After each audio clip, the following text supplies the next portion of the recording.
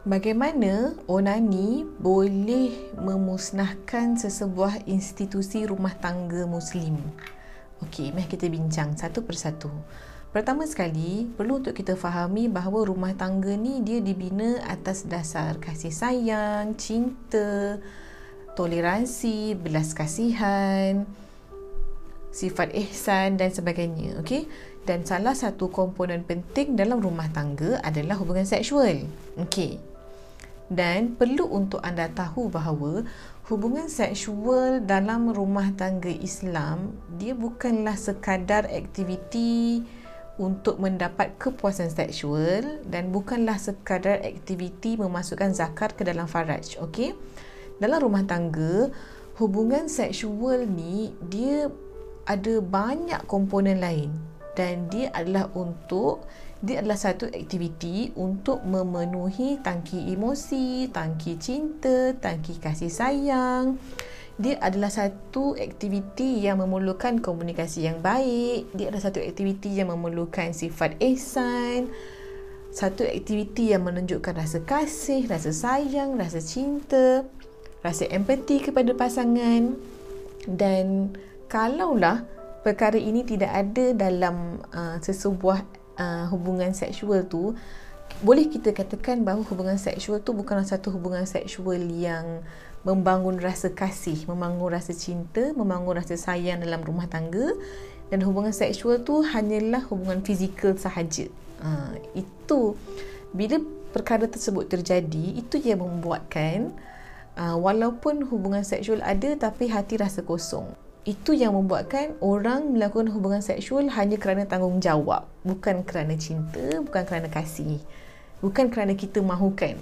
Hubungan tu dilakukan hanya kerana alah, kalau tak buat nanti kan kata tak taat pula. Contoh macam itu, okey? Kita tak nak benda tu berlaku.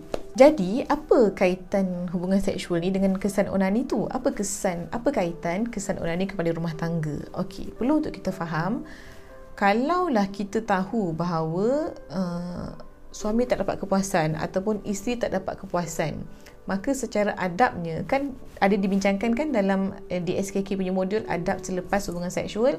Antara adabnya adalah suami dan isteri perlu berbincang, adakah dua-dua dah dapat kepuasan.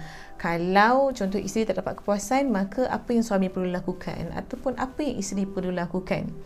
Okey, kalaulah contoh kita nak kata situasi kebiasaannya isteri tidak mendapat kepuasan seksual.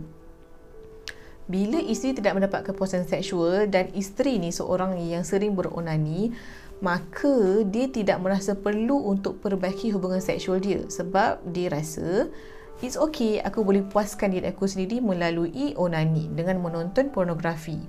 Jadi kat sini, dan contohlah kalaulah suami pun berlaku begitu, maksudnya kalaulah suami minta hubungan seksual, isteri menolak tanpa sebab, so suami pun kata it's okay, kalau tak nak bagi pun tak apa, saya boleh beronani sendiri dengan pornografi.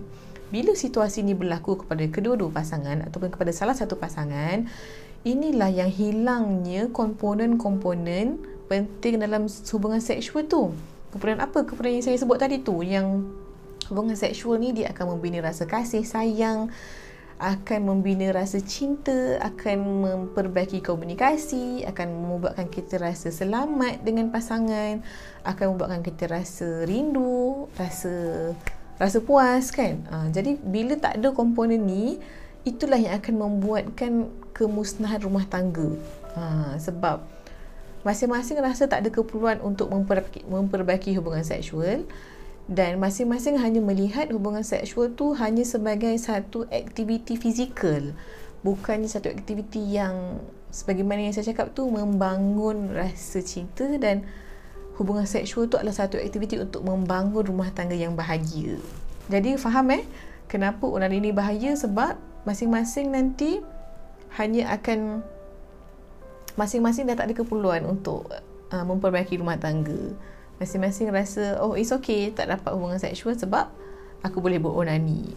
Sedangkan sebenarnya pada ketika melakukan hubungan seksual ni lah antara momen-momen penting, momen-momen yang sangat berkualiti antara suami dan isteri kan. Bila lagi nak dapat momen berkualiti selain daripada hubungan seksual?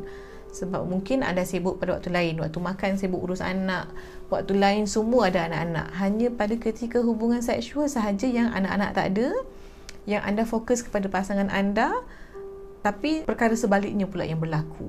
Jadi cuba untuk kita elakkan. Kalaulah anda ni antara orang yang Allah izin ketagih pornografi ataupun onani, mohon dapatkan terapi sekarang. Okey, saya doakan yang terbaik. Assalamualaikum warahmatullahi wabarakatuh.